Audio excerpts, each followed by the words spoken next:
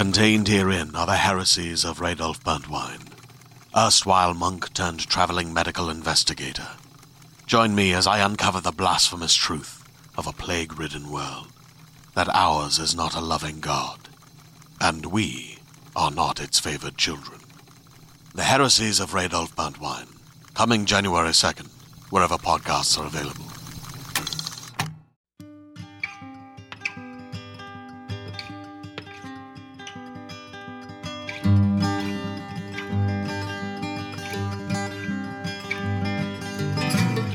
Hello and welcome to the Drabblecast, episode 148.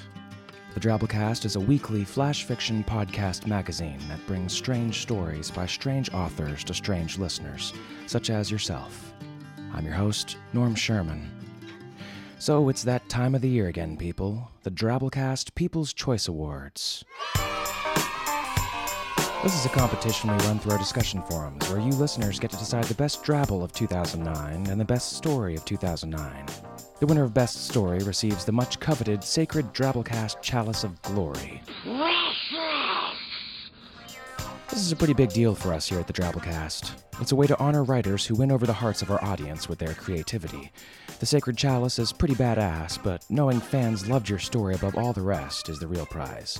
So, round one is open the next 2 weeks. Go to the People's Choice Awards section of our discussion forums, linked from our main page, drabblecast.org, and nominate your top 5 favorite stories and Drabbles between episodes 101 and 147. And that includes stories from our Drabblecast B-Sides podcast. You'll find a list of all the stories there, too, to help you harken back. After 2 weeks, we'll take the top 5 nominated stories in both categories and open voting polls to narrow down a winner. So get on in there and support your favorite story, fool. This is a strange world we live in, so we here at the Drabblecast like to keep you people in the know. We bring you Drabble News. Check this. Washington, D.C., from Glossy News Press. On Friday, in a late business wrap-up, the U.S. Congress accidentally gave back the state of South Dakota to the Oglala Sioux Indian tribe. Reports have surfaced that an obscure bill, which was supposed to cede a 100-acre parcel of land back to the Oglala, had a small typographic error in the official copy, which accidentally ceded back the entire state. Whoops. President Obama signed the measure into law without reading it later that afternoon. A group of South Dakota Republican state legislators stated that the acts were illegal and the law obviously a mistake. However, federal lawmakers are now into a 2-week recess and are not available to set the motion right. When asked if he would rescind his signature, President Obama replied, "It isn't my place to redo the work of Congress. If Congress has decided to give South Dakota back to the Indians, well, I support that. My signature stands. Anyways, it's just South Dakota, so who gives a f***?" Tribal leaders stress that the law makes sense and sets the record right. They're encouraging non-violent takeovers of businesses and properties before Congress has a chance to change the laws. With a rallying cry that echoes the president's own resounding words, Sioux protesters surround and picket local businesses with the same message. It's just South Dakota. It's just South Dakota. It's just South Dakota. It's just South Dakota. A spokesman for the Oglala tribe said on Monday, "You know, this is one of those situations where you can't make everybody happy. The president is going to be called an Indian giver if he reverses this bill. But if he lets it stand, people will call him an Indian giver anyways, because he's giving to Indians. But meanwhile, we keep getting called Indians. And the politically correct term is actually Native American." This is Norm Sherman reporting for Drabble News. There you go. High five, Oglala tribe. South Dakota may not be much, but at least you get a card now, and if you're lucky, it'll be a cannon, and then you'll have a set, and then you can trade them in for armies on your next turn and take out Alberta, Northwest Territory, Alaska, and maybe even Kamachka. It's all about that land bridge. So, our story this week is called The Last Great Clown Hunt, and it comes to us from writer Chris First. Chris lives in upstate New York, where he works as an editor. He's a graduate of Clarion West, and his stories have appeared in Weird Tales, Talking Back, Fantasies, and Captain Kidd Monthly. This story first appeared in Weird Tales back in January. Special thanks to Dave Thompson over at Podcastle for referring it to us. So, without further ado, The Last Great Clown Hunt by Chris First.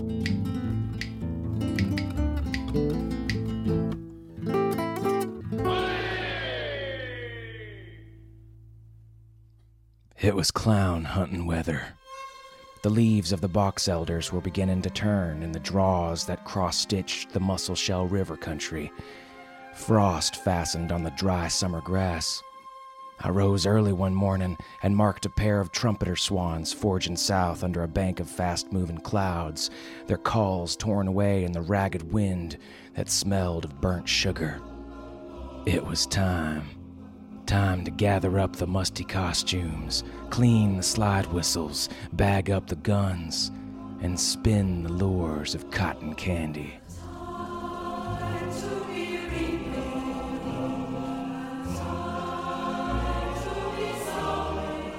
My name is Jack Wilson. Ever since back in 22, I've worked as a guide, leading wealthy hunters who hope to bag the coveted 3-ring slam, a trophy clown from every major tribe. Along with my tracker, stone-faced Keaton, I've hunted renegades from the Montana reservations every fall and smeared the faces of fat city men with the ritual blood and grease paint from their kills. But 15 years is a long time in this game, and the prey dwindles every year. It wasn't always that way. My father was the first clown agent for the Emmett Kelly Reservation. I remembered how he would take me and my brother, Billy Boy, along on his visits to the clowns, and how we watched that day when the tribes first arrived. Wave upon wave they came, the Kellys and their subsidiary tribes, the Chuckos with their whirling carousel hats, the Yipping Zips, and a small band of JoJos spreading through the valley on their wagons and elephants. It seemed there was no end to them. 100-year-old flivvers flopped in on limping tires, disgorging scores of clowns. Bedraggled jugglers held dirty 9-pins limp by their sides. Their faces brightened a little when they saw us rubes. 2 weary elephants, Dinky and Snaggletusk, dragged the steam calliope into the shade of a solitary cottonwood. Billy Boy gaped at that straggling procession and toddled after the shaman, a gaunt giant sporting a battered top hat. Chief Harry Eyeball jolted up in his square-tired peace arrow to parley with my father. Harry Eyeball stood proud in his baggy brown pants, greasy shirt, and filthy waistcoat, his wig and tie askew, his shabby derby hat set at a careless angle, and 3 days' stubble shading through his makeup. He tripped on his floppy brogans and somersaulted to attention. "What the hey?" he said. "Put her there." Father reached out to shake hands and received a jolt from the ceremonial hand buzzer. Sent him sprawling in the dirt. "Allow me," said Harry Eyeball, bowing to dust off Father's suit. He squirted him with the lapel flower, then spent a long minute pulling a knotted rainbow print kerchief from his coat pocket. He wiped Father's face and stuffed the kerchief into his sleeve. The chief signaled that the preliminaries were over with a mighty blast on the klaxon. "Well met, John Wilson." "Well met, Harry Eyeball." Father turned to the throng and welcomed all the clowns to the reservation. The chief chuckled and, speaking through a megaphone, launched into his patter. "Ladies and gentlemen, boys and girls, looks like this here's gonna be our headquarters for the duration." A chorus of slide whistles drew out a mournful minor tune. Harry Eyeball raised his arms and gestured for silence. "I know we've given up a lot, but from what I can see, this looks like our last best place. Come on, let's get to work.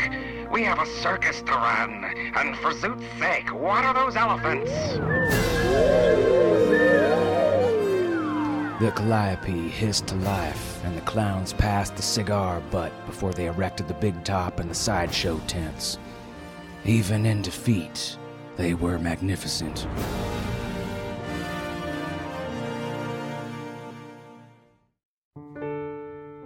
My wife, Lucy, was caught up in the Portland massacre. She was working as a mime when a berserker clown cadre grabbed her off the street to use as a human shield. I never knew if it was the police or the clowns who'd shot her, but after Lucy's death, something changed in me, and I moved back to Montana. There were some guides who used laugh tracks, bicycle horns, amplified kazoos, and calliope detectors, but I was determined that my clients earned their kill the old way. Classic guns, nothing automatic, nothing high-tech, a minimum of sound effects.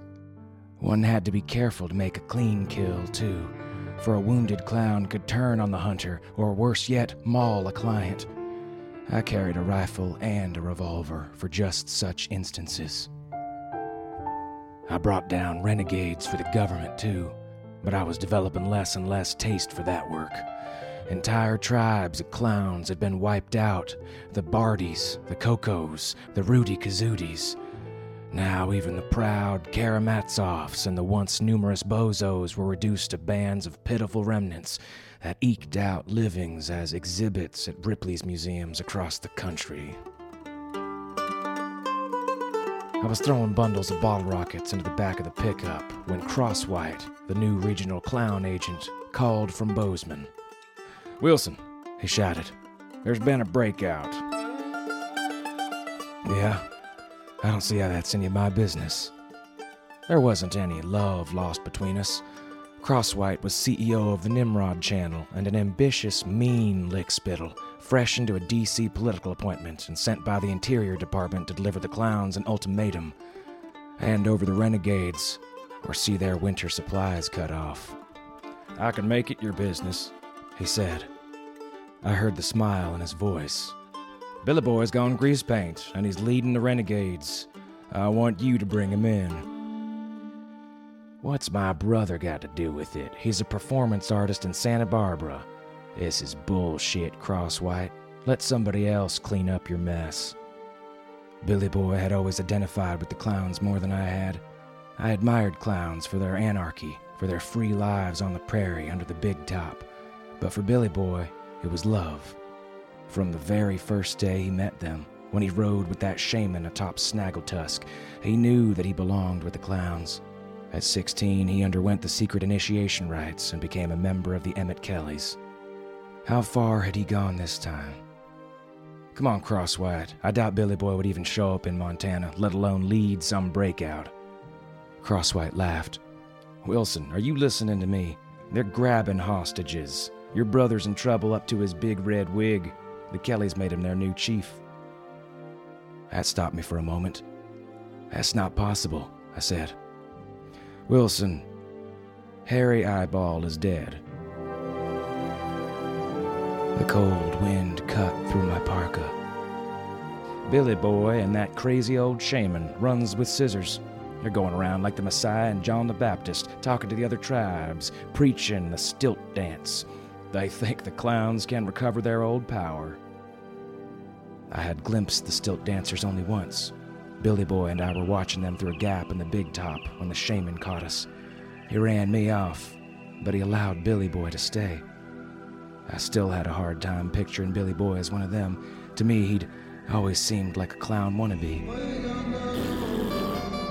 "And he's got Catlin," said Crosswhite. A year ago, Keaton and I had accompanied the artist Fitzhugh Catlin on a last-ditch expedition to capture the major clown chiefs in paint before they died out. Every day for 3 months, Catlin set up blocks of velvet on his easel and painted the clown chiefs, Barnums, and ringmasters I'd forced to stand before him. We lived in tents and wagons, shared the clowns' simple but hearty fare, the corn dogs and the cotton candy, the Cracker Jacks and snow cones. We drank deep from barrels of pink lemonade or tipped back gulps of Mickey's Big Mouth. I grew strong and content on the food and the outdoor air, but I knew as we followed the clowns on their way to winter quarters that they suffered my presence only because my brother had taken the initiation. "Can't the feds handle this?" I asked. "A bet and a breakout, Well, that's good for about 10 years, Wilson," he said. Of course, we could also sell the ranch pour and cordier les autres. I heard him shuffling some papers. Then there is the tiny problem of your contract. Pinchot was far too lax with you, Wilson. You still owe us a year out of your life. I looked south. A figure was running at a steady pace along the river road, kicking up dust. It had to be Keaton. I recognized his skinny frame even at a distance. All right, what do you want? I sighed. Bring in Billy Boy. Minimum violence, minimum fuss, and I get to film.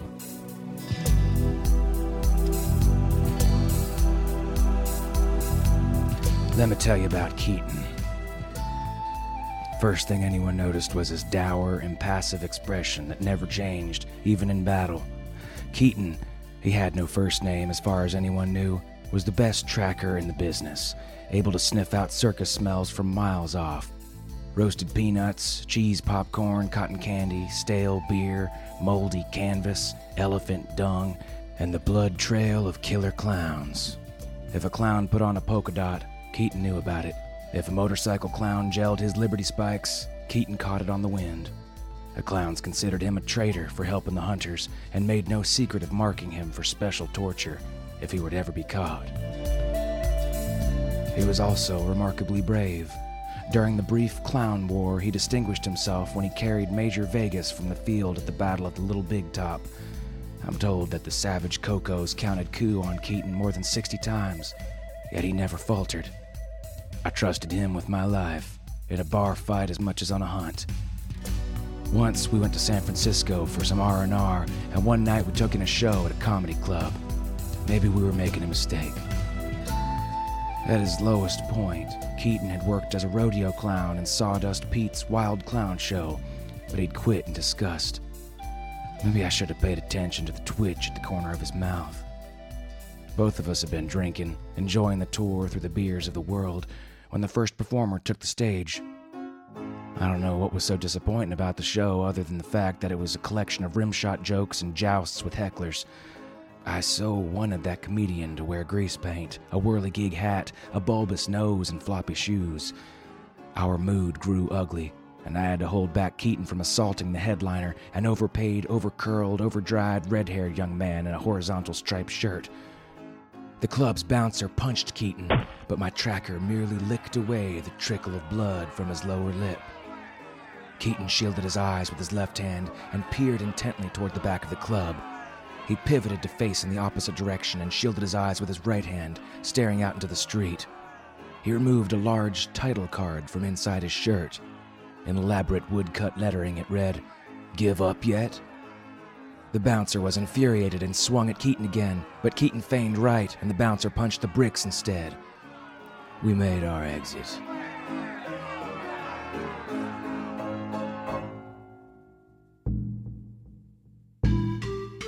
Keaton and I prepared to bring in Billy Boy and rescue Catlin and the hostages. I put on a belt of false noses and a polka dot camo shirt.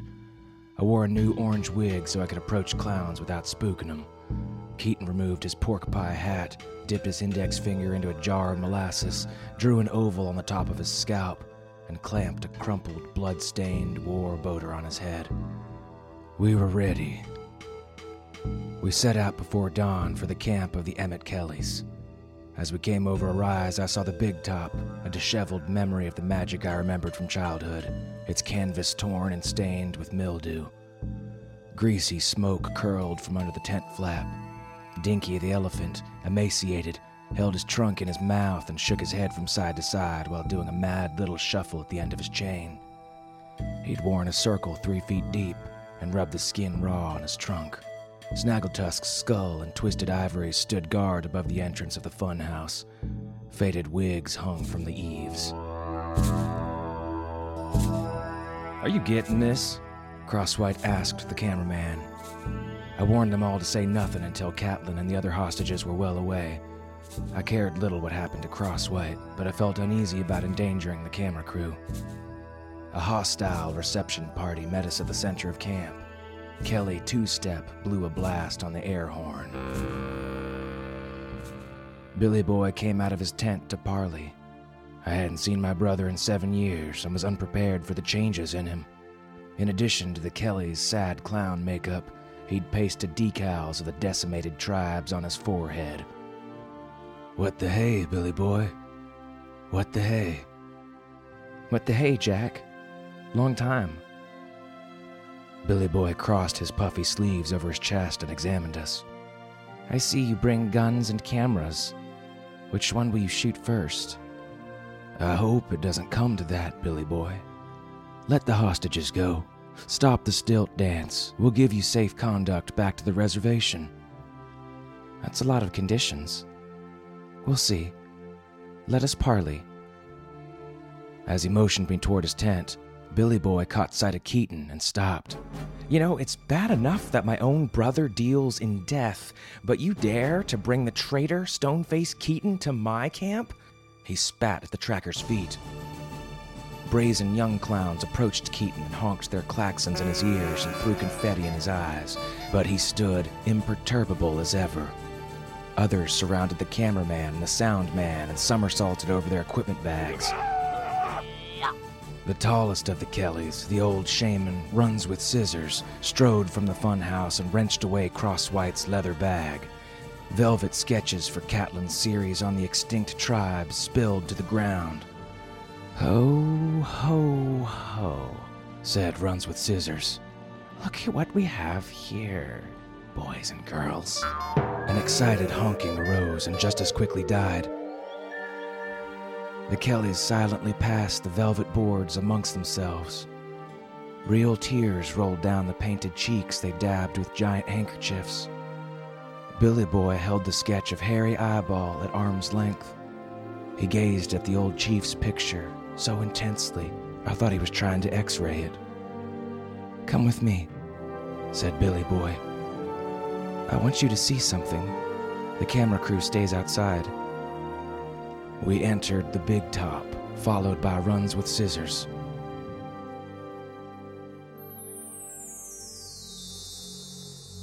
Inside, light slanted into the tent through a rent in the roof. Catlin was lashed to the center pole, encased in a thick layer of pink cotton candy. He looked like a giant cocoon with a man's head sticking out. Stilt dancers whirled around him in the center ring and squirted him with water rifles. I don't know how he'd managed to withstand such torture, but he was alive. Under the disapproving eye of Runs with Scissors, we sat down in the ringside seats. "Good God, Wilson," whispered Crosswhite. "You gotta stop this." Keaton flashed a title card at Crosswhite. It read, "Silence." "Let Catlin go, Billy boy," I said. Billy boy ignored me and selected a pair of red and white stilts from a bundle near the seats. He tied on the stilts and waited to enter the dancer's circle. At a signal from the shaman, the dancers parted. Billy boy was transformed the moment he stepped into the ring. He led the intricate steps of the stilt dance, shuffling clockwise then counterclockwise around the center pole, circling closer to Catlin in even tighter rings, faster and faster, all the while sustaining a tremolo on the slide whistle. Billy boy danced for maybe an hour before corkscrewing out of the circle. The dancers followed him and rested against poles and guy wires. "I had a vision as I danced," said Billy boy, untying the straps and removing his stilts. "This artist's death would serve me no purpose. We cannot win this way. Let him go." Angry shouts rose from the stilt dancers. "No, he didn't. But power demands a sacrifice," said Shot from Cannon. "Yeah, and Catlin steals souls," said Reedy Pagliaccio. "He must pay with his life." Runs with Scissors, clearly upset by Billy boy's decision, but deferring to the chief's authority, was trying to hold back the more volatile stilt dancers. "Cut him down," said Billy boy. "I have spoken." Keaton and I broke the hard casing of cotton candy and cut Catlin down. He sagged between us. Billy boy led us from the tent. The crowd of clowns murmured angrily when they saw that we had Catlin. My brother tried to calm the Emmett Kellys, but slapsticks and slide whistles began to rain down upon us. "What about the other captives?" demanded Crosswhite. Keaton turned to slip Catelyn away from the camp, but a small knot of clowns in unfamiliar dress blocked them and began launching themselves off the teeter-totter, all the while keeping a flight of 9-pins in the air. Crosswhite panicked and fired at Billy Boy. The bullet grazed the chief's scalp. The clowns surrounded their leader for a moment, then turned as one, whooping and honking and attacking us. We ran downhill toward the cover of the trees. I looked back and saw Runs with Scissors tear off his ringmaster trousers. The shaman was strapped into a giant pair of red scissors. He stalked to the funhouse and pulled on a tasseled cord. The false front of the funhouse fell forward, revealing the hostages in cramped cages behind a display of fireworks. Clowns were stuffing hostages 20 to a Volkswagen Beetle, torching the tires and sending the cars hurtling towards us. The cars burst into flames and smashed into the trees. Burning bodies spilled out onto the ground. There was nothing we could do for them. Keaton held up 2 title cards. "Watch out. Pinch your movement." But it was too late. Swooping down the brow of the hill, a unit of berserker clowns snapped giant clacking pinchers. They pierced the unfortunate camera crew again and again, even after they were dead. Only Keaton's quick shooting kept us alive. I don't know how we did it, but we began to get the better of them. Dead and wounded clowns littered the earth. Runs with Scissors was gravely wounded, and his scissors shattered. A handful of stilt dancers and berserkers gathered around him, chanting the death dirge. The old shaman pulled a Zippo lighter out of his hat, flicked it open, and tossed it into the fireworks. "Under the big top, brothers. Under the big top." Keaton and I looked at each other. For the first time I could recall, he raised his right eyebrow. In his hand was a title card. "Duck." The funhouse burst asunder in a shower of jagged shards and shrieking rockets and fiery wigs. Shot from cannon rode the back of a red Molotov before he too blew up in the afternoon sky. Snaggletusk's skull landed 5 feet from our hiding place.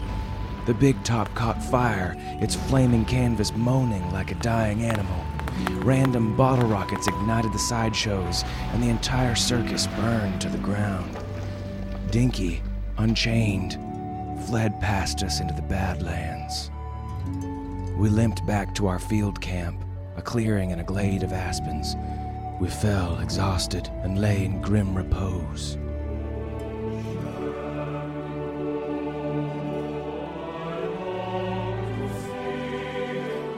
"Jack!" Billy Boy shouted from the aspens. "See how many fine clowns have died today? Why do we do this?" "You're not gonna negotiate with him, are you?" said Crosswhite. "Come into the clearing, Billy Boy, and we'll talk a while," I shouted back. I walked out toward the edge of the trees and waited for Billy Boy. He was dressed in his full regalia as chief of the Emmett Kellys. A shot fired behind me. Billy Boy was wounded in the shoulder, and he ran into the cover of the trees. I turned. "Crosswhite, you damn fool." We stood, glaring at each other, our guns raised, until Keaton intervened. He withdrew a thick stack of title cards from his shirt, fumbling with them before he found the ones he wanted. "Wait," read the first card. "I'll go after him," read the second. Both cards had bullet holes in the top left corner. 10 minutes later, Keaton came out of the aspen grove dragging Billy Boy on an orange sleeping bag and stopped beside our camp in the middle of the clearing. Blood seeped from an ugly wound on Billy Boy's left shoulder. A shallow groove ran red where a bullet had grazed his skull, and his blood-damp hair hung down over his right eye. Kapok leaked out of rents in his sleeves. Keaton leaned Billy Boy against some duffel bags piled next to the lean-to. Crosswhite came forward, his rifle pointed at my chest. He's mine, damn it. Get out of the way. I'm taking the last shot. He raised the old Winchester and motioned Keaton to step aside. Keaton placed himself between Crosswhite and Billy Boy. "Wilson," barked Crosswhite, "control your man." I stepped closer to Crosswhite and nodded to Keaton. "Why don't you just shoot me too, Crosswhite? 'Cause you're gonna have to, you know. There aren't any cameras now to catch your heroics, so why don't you just go ahead?" "I don't care if he's your brother, Wilson. He's vermin." I caught Crosswhite in the bridge of his nose with the butt of my rifle and sent him sprawling in the greasy grass. Then I picked up the antique Winchester and fired a shot into the ground by his head. Crosswhite, groaning and holding his shattered nose, screamed and tried to roll away. "Oh, bastard," he sputtered, spitting blood and broken teeth. I levered out the rest of the bullets, gripped the barrel, and brought the stock down again and again on a granite boulder until the wood crazed and flew out in long splinters. I jammed the muzzle into a crevice in the rock and jumped on the barrel, bent it out of true, and tossed it into the woods. Keaton motioned me toward Billy Boy, who sat propped against Crosswhite's gear. "Hey, Billy Boy." He popped open one puffy eye and stared upward. He chuckled for a moment, then a spasm went through his body and he coughed up bright arterial blood. "Jack, it's you," he whispered when the coughing stopped. "It's all right, Billy Boy." I sat down and cradled him in my arms. "Try not to speak." He smiled weakly under the grease paint frown. With his wounded right hand, he fumbled in his pants pocket and took out a giant 2-foot comb. And a rubber chicken covered in blood. And a leaky can of silly string. And a strand of knotted scarves. And another strand of scarves. And a rusty slinky. And a ball of purple Play-Doh, and yet another strand of scarves, and finally the dented klaxon that was his badge of office. "Here, I want you to have it," he said. I took the klaxon from him, bulb end first, and squeezed out a loud "Auga" that echoed throughout the clearing. Billy Boy was breathing like a wheezy concertina.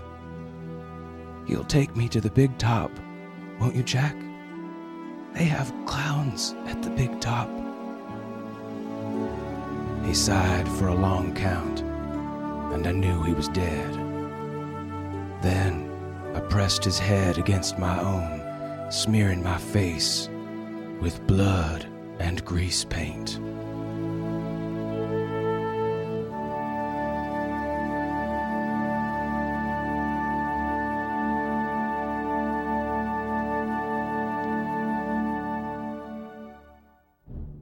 Well, that was our story. Hope you enjoyed. This story is one of my personal favorites. I hope it gets some love for next year's People's Choice Awards, even though they're a long way off.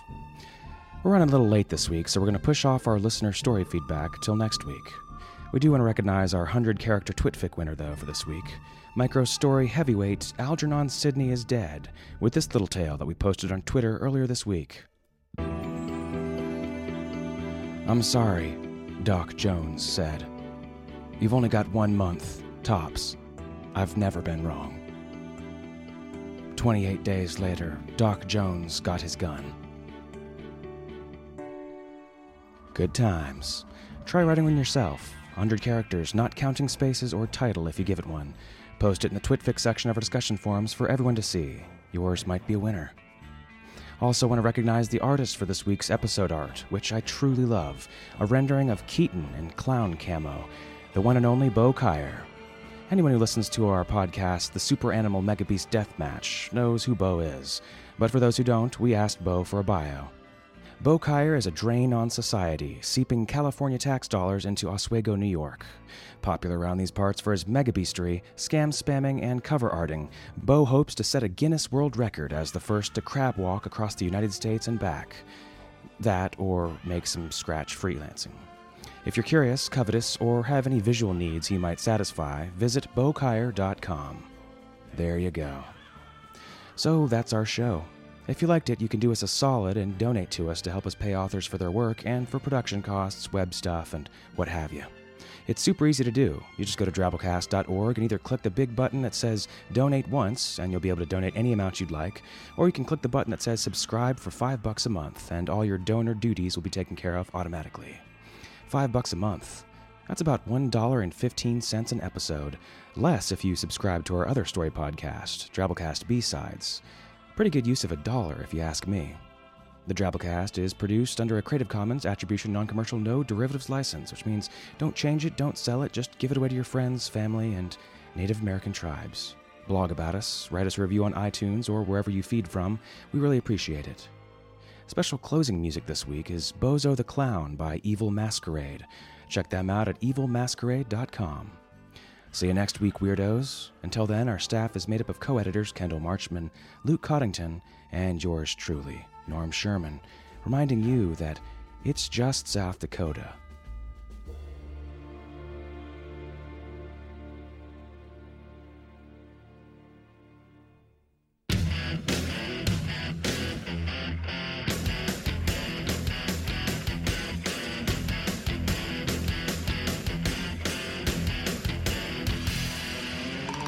Welcome to my circus at your world amusement park.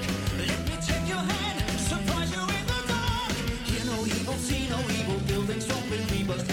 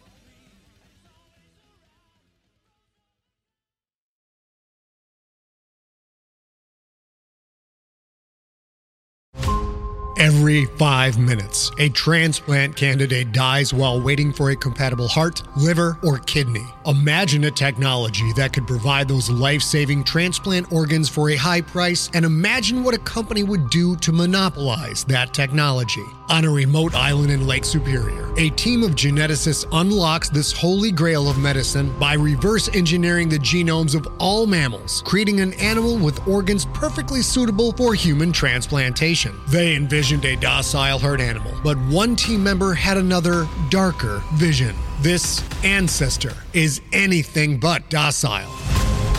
The team's work spawned something big, something evil, something very, very hungry. Ancestor is a complete serialized fiction podcast by #1 New York Times bestselling novelist Scott Sigler, with all episodes available. Binge the entire story now on Apple Podcasts, Spotify, or wherever you listen to podcasts.